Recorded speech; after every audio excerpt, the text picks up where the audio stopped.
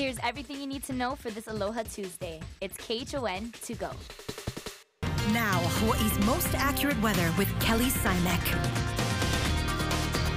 Aloha, everybody. Good morning and happy Tuesday. Setting up to be a little bit of a warmer day today. One, because our temperatures are a little bit higher, but two, it's going to be feeling warmer because our winds are weakening and going to be veering southerly. Now, we're seeing a little bit of the southeasterly flow coming through this early morning, but we're still seeing a few double-digit wind speeds out there. So as the day progresses, we'll continue to see those ease off.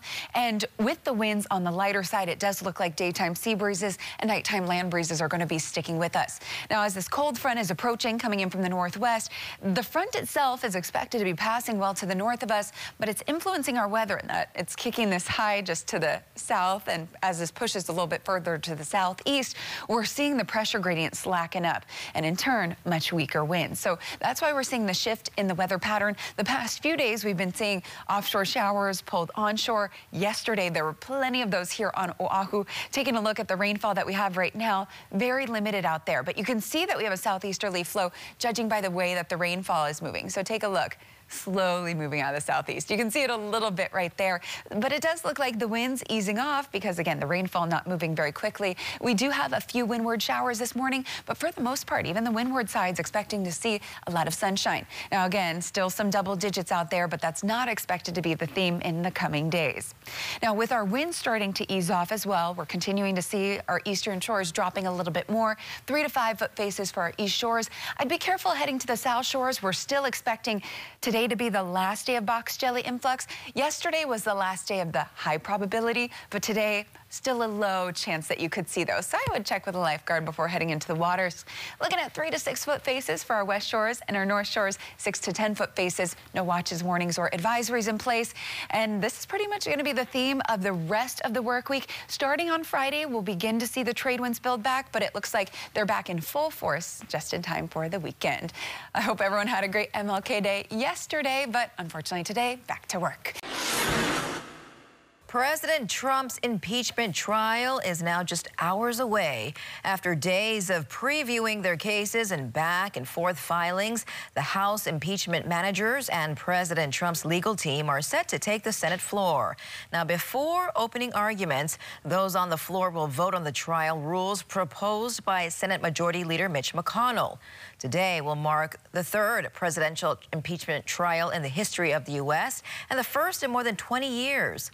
We'll bring you live coverage as the trial gets underway, beginning at 7:45 a.m. right here on KHON2. Also later this morning, back here at home, Governor Ige will deliver his State of the State address. On behalf of the men and women of the Honolulu Police Department, our deepest condolences go out to the families of Officers Tiffany Enriquez and Kauliki Kalamo. The family wants to say thank you to the community for support they've already received, and of course they're just dealing with a very tragic loss. A hero, a mother, someone that took time and effort to, put her life to help others.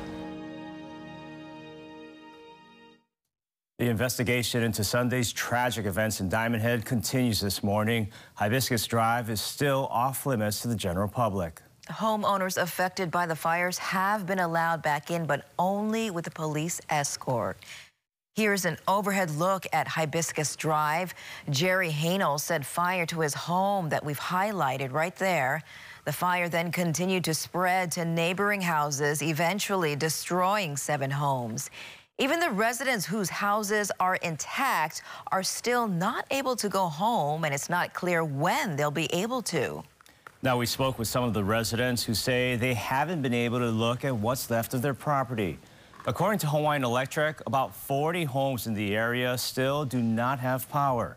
Yesterday, police brought in cadaver dogs to help with the search. Investigators have yet to confirm if the remains of the suspected gunman, Jerry Haino, have been found, as well as another missing person presumed to be the landlady. Now, during the chaos and confusion on Sunday, one neighbor acted as a guide to police officers as they tried to stop the gunman. And it's a story that you'll only see on Tube. Warren Daniel lives in an upper unit, and he says that he helped police officers get to safe vantage points and pointed out where Haynol's unit was so they could get a clear shot at his front door. Daniel was one of the neighbors who had a temporary restraining order against Haynol, and he says that Haynol wasn't getting the help he needed. He held the neighborhood hostage. It was literally terrorism, domestic terrorism, if that's the right word, or neighborhood terrorism, with a landlord who refused, to address the situation properly. Daniel says the lesson he's learned and will continue to do is to call 911 if any problem arises. Honolulu police are searching for a hit-and-run suspect following a fatal pedestrian crash in Waipio. Witnesses say that at about 10 o'clock Sunday night, a red Nissan SUV was heading south on Kamehameha Highway near Ka'uka Boulevard when it hit a 61-year-old man trying to cross the street. That SUV took off. Police say the pedestrian was inside a crosswalk. He was hospitalized in critical condition and later died. His name has not yet been released. Honolulu police are asking for your help finding Tagi Aruda. In February of last year, Aruda and another woman allegedly entered a store in Kalihi and began arguing with the owner. Investigators say that Aruda then assaulted the store owner and the other woman pepper sprayed her. We're told they both went behind the register and took the owner's purse. Aruda was later arrested and charged with robbery. She's now wanted on a $75,000 bench warrant for failing to appear at the start of her trial. If you see her or know where she is, call Crime Stoppers at 955-8300. A heads up now for drivers on Oahu. Traffic on the H3 will be a little slower coming into town this week. Crews are doing maintenance work at the Harano tunnels, and as part of that, one town-bound lane will be closed near the tunnels from 8:30 a.m. until 5 p.m. Now, this begins today and will continue through Friday. And speaking of closures, the entire eastbound side of the H1 freeway will be closed overnight this week in the Kapolei area as part of the ongoing Interchange Complex project. The closures between the Campbell Industrial Park, Barbers Point Harbor off-ramp, and the Wakea Street on-ramp, all eastbound lanes will be shut down from 9 p.m. to 4:30 a.m. through Friday morning. Drivers will be detoured to side streets. Well, a ticket to this year's Super Bowl will leave you with a super dent in your wallet. According to the online ticket platform SeatGeek, the average price of a ticket sold recently, more than $6,700. And the average resale price is about $6,200. The cheapest seat is still roughly $5,700, and the priciest seat, $70,000. For that price tag, in case you're wondering, you could buy a new self-driving Tesla Performance Model 3. The big game will take place at the Hard Rock Stadium in Miami on Sunday, February 2nd. And that was your morning news. Make sure to tune in right back here tomorrow morning at 7 a.m. It's everything you need to know with KHON to go.